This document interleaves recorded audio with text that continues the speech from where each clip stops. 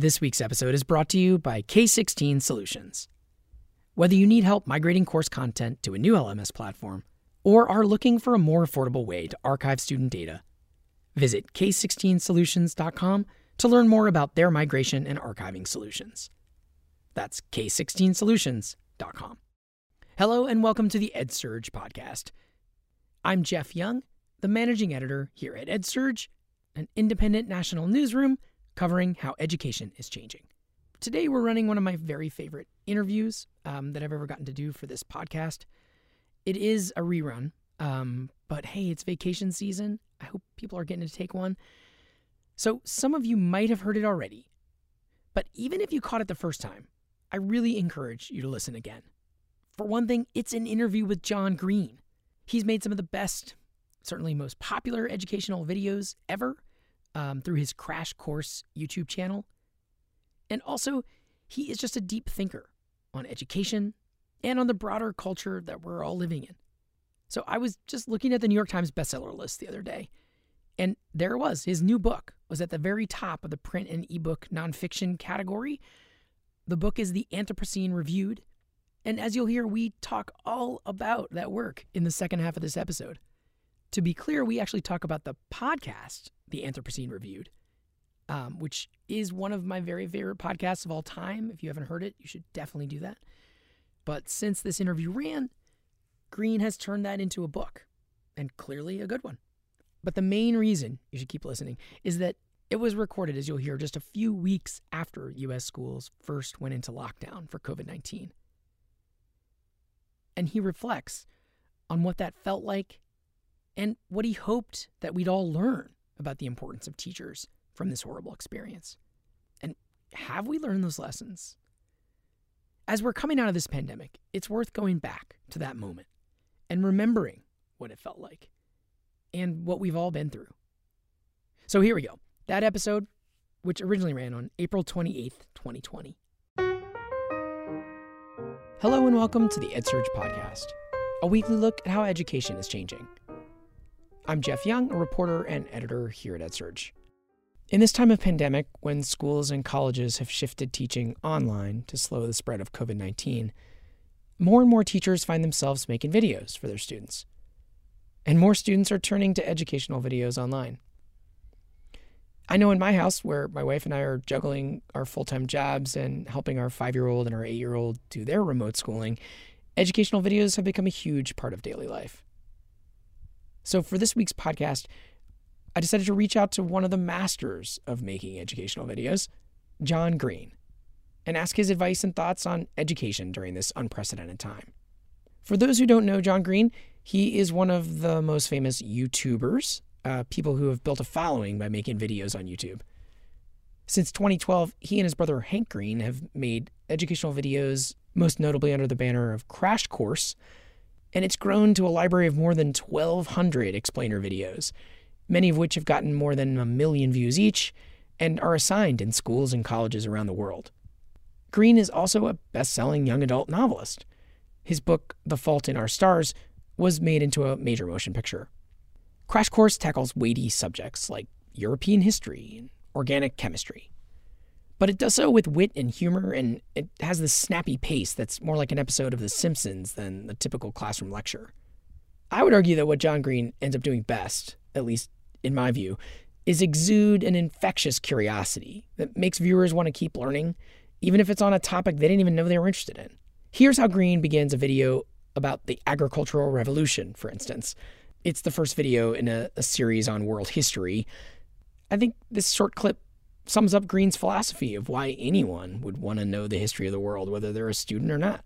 Hello, learned and astonishingly attractive pupils. My name is John Green, and I want to welcome you to Crash Course World History. Over the next 40 weeks together, we will learn how in a mere 15,000 years, humans went from hunting and gathering... Mr. Green, is this going to be on the test? Yeah, about the test. The test will measure whether you are an informed, engaged, and productive citizen of the world, and it will take place in schools and bars and hospitals and dorm rooms and in places of worship. You will be tested on first dates, in job interviews, while watching football, and while scrolling through your Twitter feed. The test will judge your ability to think about things other than celebrity marriages, whether whether you'll be easily persuaded by empty political rhetoric, and whether you'll be able to place your life and your community in a broader context. The test will last your entire life, and it will be comprised of the millions of decisions that, when taken together, make your life yours. And everything will be on it. I connected with Green this week.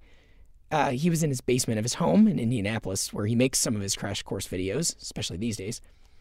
I started by asking Green why he decided to get into making educational videos in the first place. So we wanted to make educational videos because we felt like there was this huge need. This was back in a day when to watch high quality educational videos, you still had to pay a lot of money. Like libraries had to pay a lot of money, school libraries did.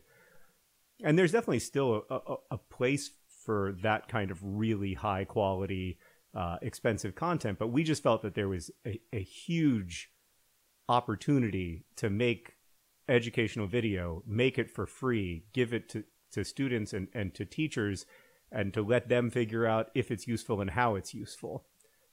The challenge for us wasn't having that idea. We'd had that idea for years. We'd been talking about it. We'd had so many phone calls about it, dreaming about how this might be possible, testing it out in various ways with our audience. The challenge was figuring out, how do you go from two guys living 2,000 miles apart who make videos alone in their basements to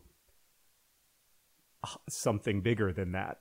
And the other guy is your brother, which I'll right. I should say the other guy is my brother. I never name him.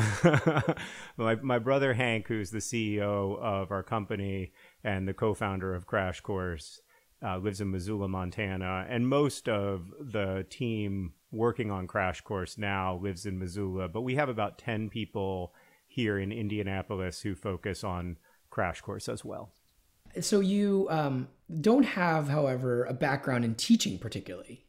No, I'm not a teacher. I mean, if I've learned anything in the last 6 weeks, it's that I'm not a teacher. Teaching requires both a specific set of skills and I think a really extensive training. And I don't have either of those things. I hope that I've never claimed to be a teacher, because I really, really don't think I am one or have ever been one.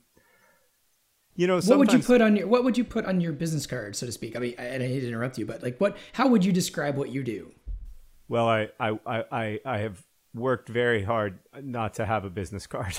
I don't ever want to have a business card if I can avoid it. When people ask what I do, I usually say I work in educational video. And that's how I think of that work. I don't think of it as teaching. Teaching is something that happens between students and a teacher. I think that the kind of one-way street that is necessitated by educational video, it just isn't teaching. It's valuable and it's important, and I think it's important, and I obviously believe in its importance, and I think it can be a tool that helps teachers and students, but it can never replace teaching. It can never replace the classroom. And that's kind of the bet that Hank and I made from the very beginning. At the time, back in 2011, there were all of these educational media companies that all had models that were based around becoming the classroom, or, you know, virtual spaces overtaking classrooms. And Hank and I felt like classrooms and teachers teaching are always going to be at the center of how kids learn. And so we wanted to make something that could maybe reinforce some of the learnings from class, or maybe introduce some of the ideas that will then be discussed in greater detail in class. So do you have like a role model for what that was, you know? Because I mean, is there somebody you look to, like some public intellectual that was on TV when you were a kid, or yeah, I guess I'm curious about your kind of vision when you closed your eyes and like made that in the beginning. There are definitely some public intellectuals whose work I admire. You know, a more recent example would be the writer Rebecca Solnit, who finds a way to write with great intellectual rigor while at the same time writing for a broad audience. I think when I was a kid, it was Roger Ebert. Roger Ebert, you know, reviewed movies for regular people, but he reviewed them with a seriousness that really resonated with me. But in thinking about Crash Course, I think the biggest inspiration was certainly our father. Our dad is a documentary filmmaker and had experience making educational video, with a much different business model in the 1980s. And, like a lot of kids with great parents, I think all Hank and I ever really have wanted to do is make our parents proud. And, I hope that we've done that with Crash Course. I totally hear what you're saying, that you don't see yourself as a teacher, but now you have a lot of teachers suddenly because of this pandemic that's changed all of our worlds in the last few weeks. We have a lot of teachers suddenly into educational video. Yeah. because of the nature of as one of the things they're doing. And I guess, I know that there's been a hunger among our audience of educators to hear tips from people that have made educational video. Your Crash Course has, hundreds, I think over 1,000 videos. Do you have are there a few tips or advice you would give to people suddenly making educational video or working in video? I guess I can give some broad tips. Ultimately, you have a relationship with your kids.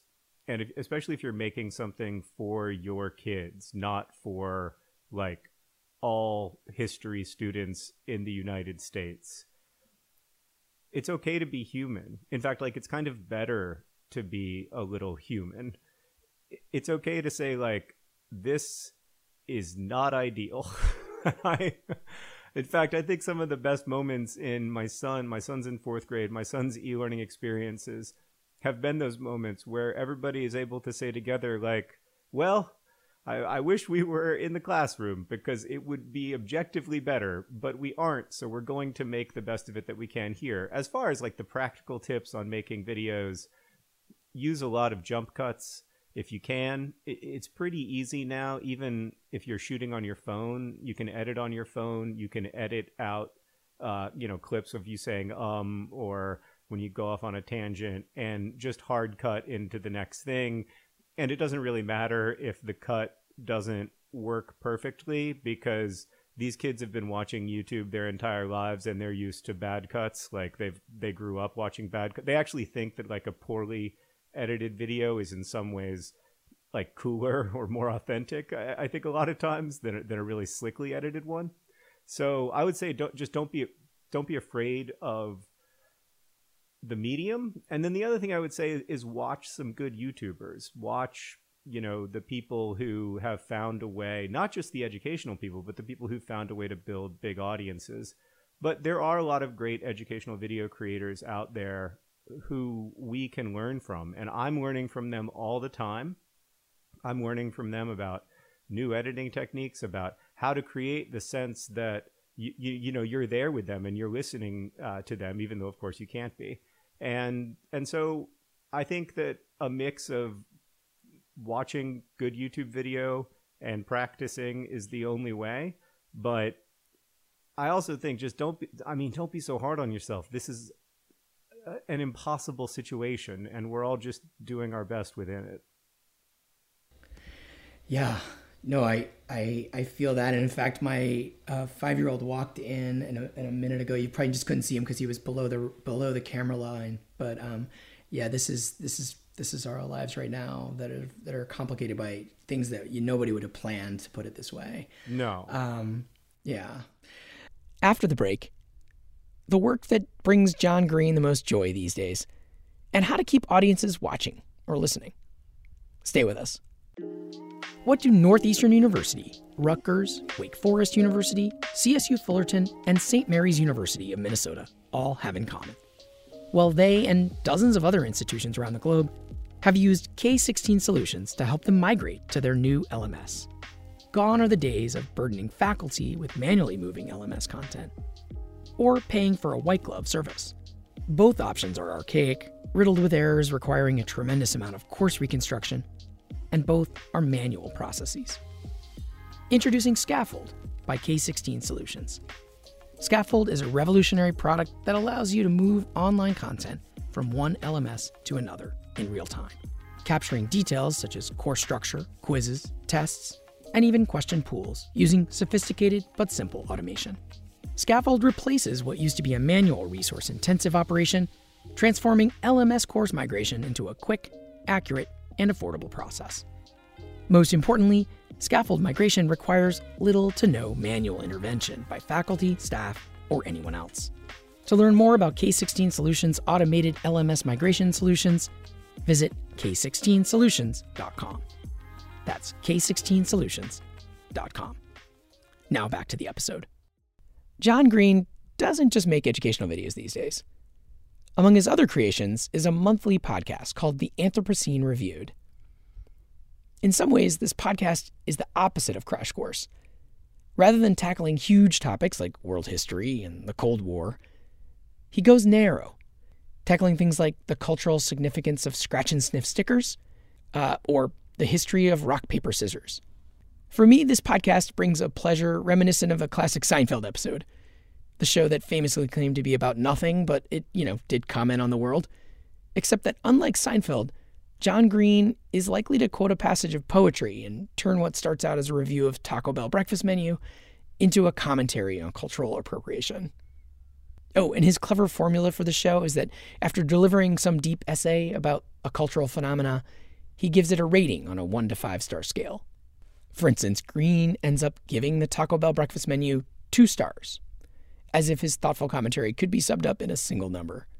And this unusual podcast of reviews ends up being largely about John Green. They include surprisingly personal stories about his own relationship to whatever he's talking about that month, so that they operate like little starting points for a memoir. I have listened to every episode of this Anthropocene Reviewed, and I totally recommend it. I personally find them inspiring. And it's a different kind of inspired than after a video. After I finish a Crash Course video, I kind of want to learn about that topic and dig into it. But after I listen to an episode of Green's podcast, I end up wanting to think more about my own personal relationship with the world around me. And in the age of COVID-19, that self-reflection seems more important than ever. Anyway, as you can guess, I was super excited to ask John Green about his podcasting and about how he sees it in relation to his educational video work. Well, I think first it's different because Crash Course has to have a sense of authority behind it, and that's important.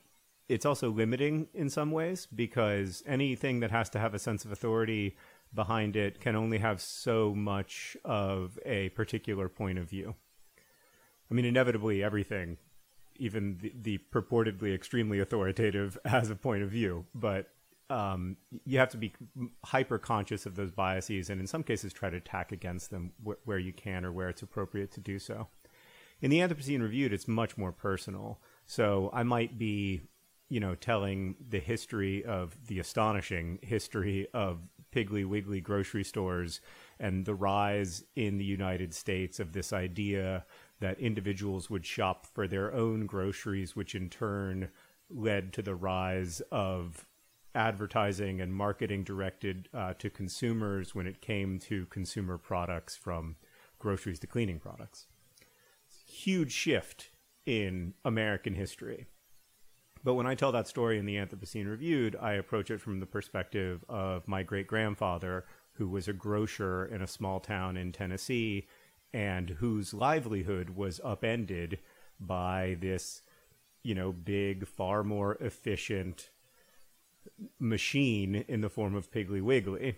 And so instead of trying to correct for biases or, be super aware of them, in the Anthropocene Reviewed, I'm nakedly and obviously myself, and I'm responding to these stories from history or from science as myself. And in a recent episode, you mentioned that you see, it does say reviewed, you see reviews, not just in your podcast, as all reviews as kind of memoir. Yeah. Well, I started out as a book reviewer. So I reviewed books for Booklist magazine from about 2000 to about 2006. And I've also reviewed books for other publications as well. that was before everyone became a reviewer of everything. Like that was before Yelp. And the example that I often use is that when my first novel, Looking for Alaska, was published in 2005, it got 8 reviews on Amazon in the first 7 months that it was out. And it was read about 8,000 times. So it got like 1 out of every 1,000 people wrote a review. When The Fault in Our Stars was published in the first 6 months, 1 out of every 4 people wrote a review. And that was only 7 years later. Suddenly, very suddenly, in the context of history, everyone is reviewing everything on a 5-star scale, a scale that did not exist 50 years ago, and that is extremely strange if you think about it. Like the idea that we can boil down complex experiences into a single data point.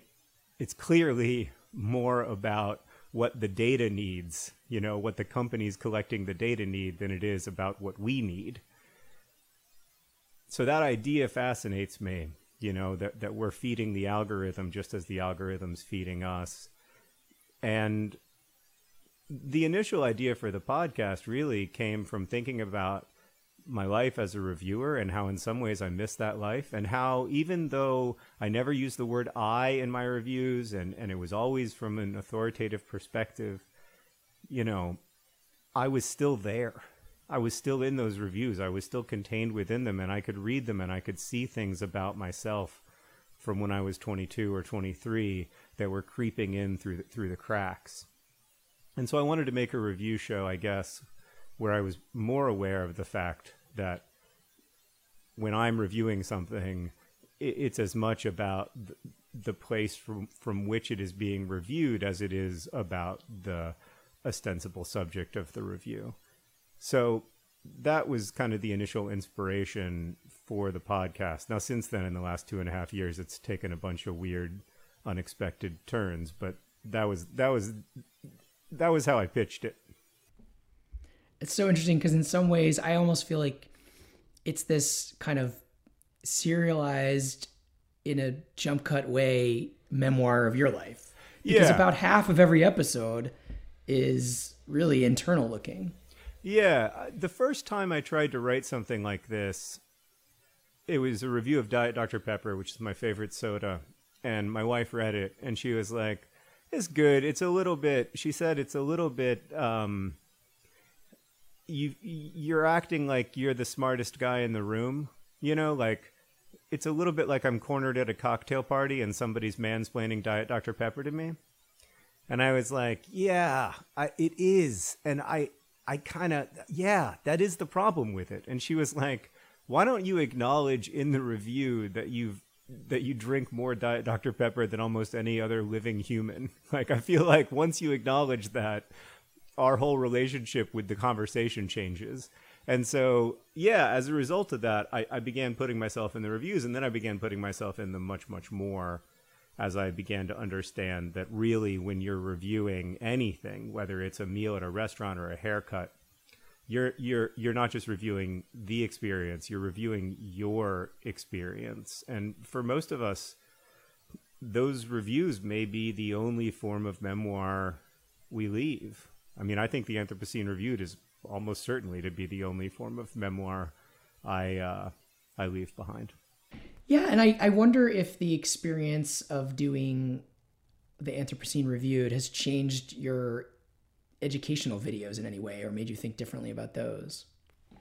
I think we'd already been thinking differently about them, if that makes sense. Like, I think that this is all part of the same change that I've gone through, but that also a lot of our colleagues at Crash Course have gone through in thinking, because when we started out, we did not know that we were going to end up in so many schools and that so many kids and teachers would be trusting us, but also, using our perspectives and giving them a sense of authority. And at first, in some ways, it was really exciting for us. Like the show was, far, far more successful than we ever imagined it would be. But in other ways, it was a little bit intimidating and scary because we were suddenly having to grapple with, well, now if we make a mistake, like that mistake can become true, or at least true in the minds of lots of young people. And so we had to really formalize our process a lot more. We had to, work with more curriculum consultants and more writers and just get more expert eyes on the scripts and more expert eyes on cuts of the video and cuts of the animation. And so I think even though the Anthropocene Reviewed is kind of a gag, like it's a joke setup.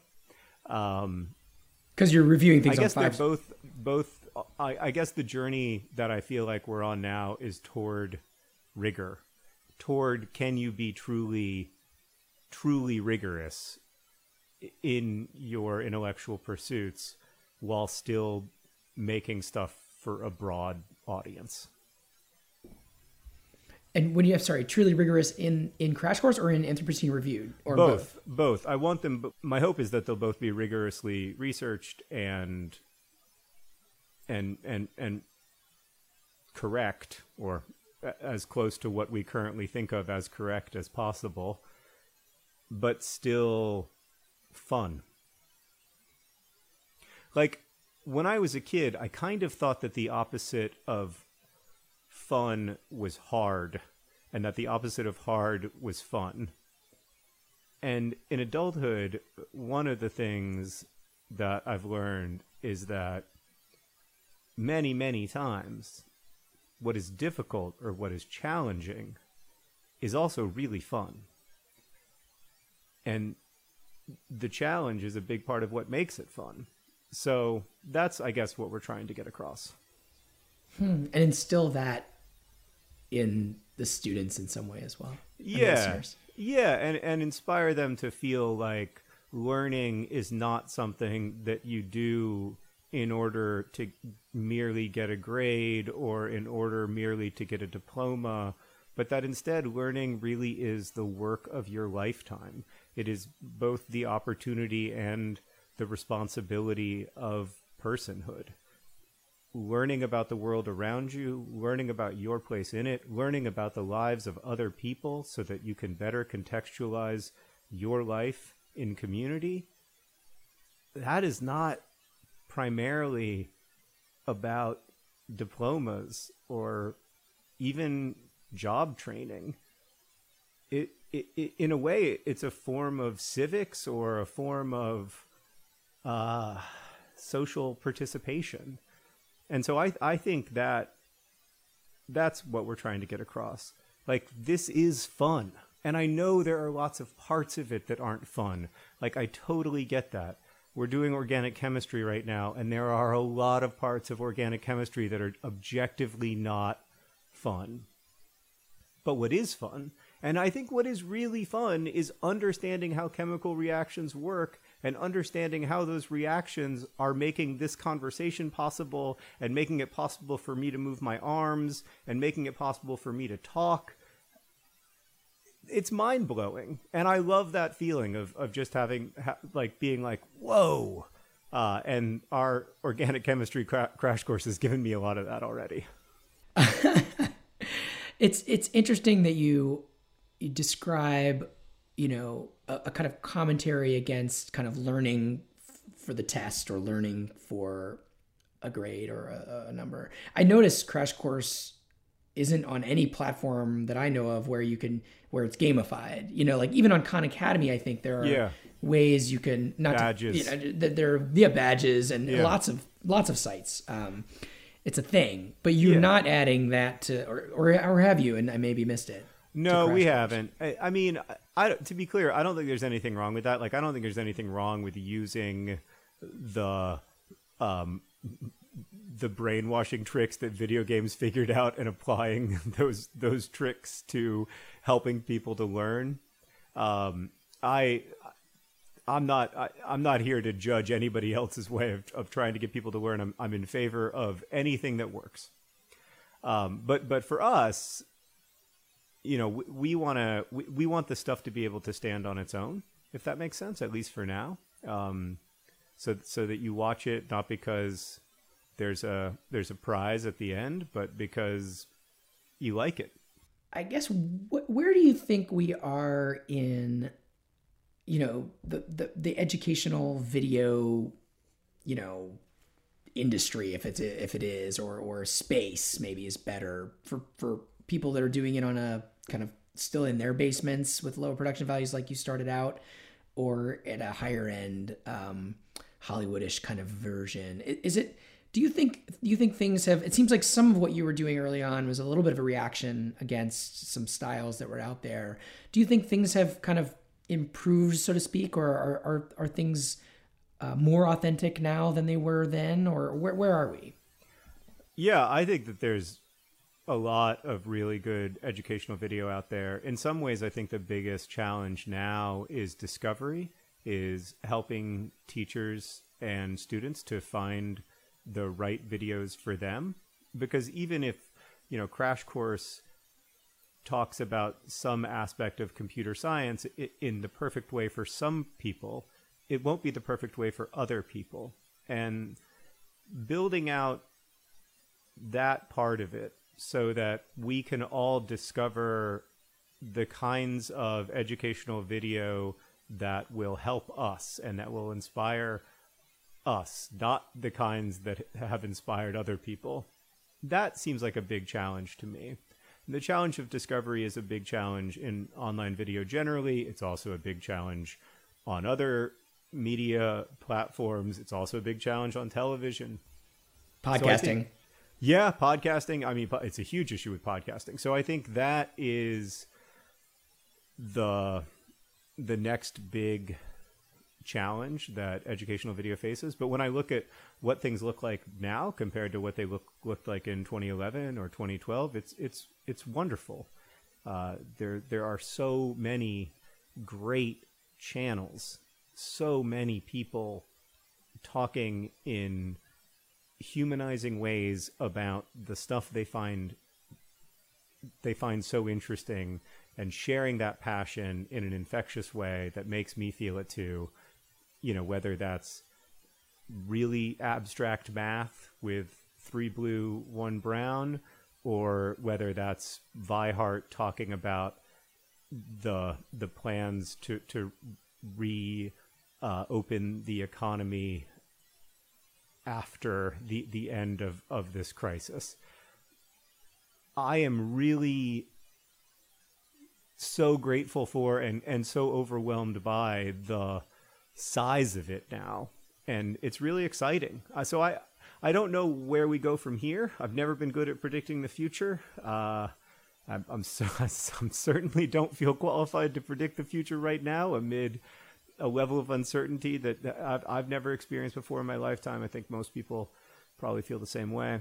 But what I do think we've learned from the last 6 weeks, or at least what we've learned in my house, is classrooms matter. Schools aren't going anywhere. We need schools. When we need to e-learn, we will, because we need to. But students, I think, really, really thrive in classroom environments. There may eventually be ways to make some of that virtual for some portion of students. But, I mean, for the 4th grader who's upstairs e-learning right now, I think he needs to be in a classroom, and I think he needs to be, led by a teacher. So my hope is that on the other side of this, there will be more recognition of the absolute essentiality of teachers, not just to the lives of students, but to the entire social order. The social order depends upon really good teachers sharing their knowledge with kids, getting kids excited about learning, because those kids then go on to solve all of the problems that we're creating. So I hope that comes out of this. I know that every parent I've talked to who is doing this strange mix of homeschooling and e-learning feels a deep level of gratitude to teachers and a much deeper, I think, understanding of just how difficult that work is and just how important it is. I think I'll leave it there. Thank you so much for taking time from your basement to talk to us today. Oh, it's great to talk with you. This has been an encore episode of the EdSurge podcast. Listening back to that was actually pretty strange. I don't know, for me, for some reason. I think I sounded really somber at the beginning of it, for good reason. I mean, considering it was the start of a very scary pandemic. I definitely had no idea how long it would all last. And let's face it, we are not even fully out of this thing yet. Okay, that's it for this week. The usual reminder, subscribe to the EdSurge podcast, please, wherever you listen. We're on all the platforms, Spotify, Apple Podcasts, Stitcher, Overcast. Some I don't even know, probably. Or better yet, sign up for our new EdSurge podcast newsletter, which is growing fast. You can get notified there of every episode and find links to bonus material. Just go to edsurge.com and click on newsletters at the top right-hand corner. This show is produced by me, Jeff Young. I am on Twitter at JRYoung, @JRYoung. We'll be back next week with a fresh episode. Thank you for listening.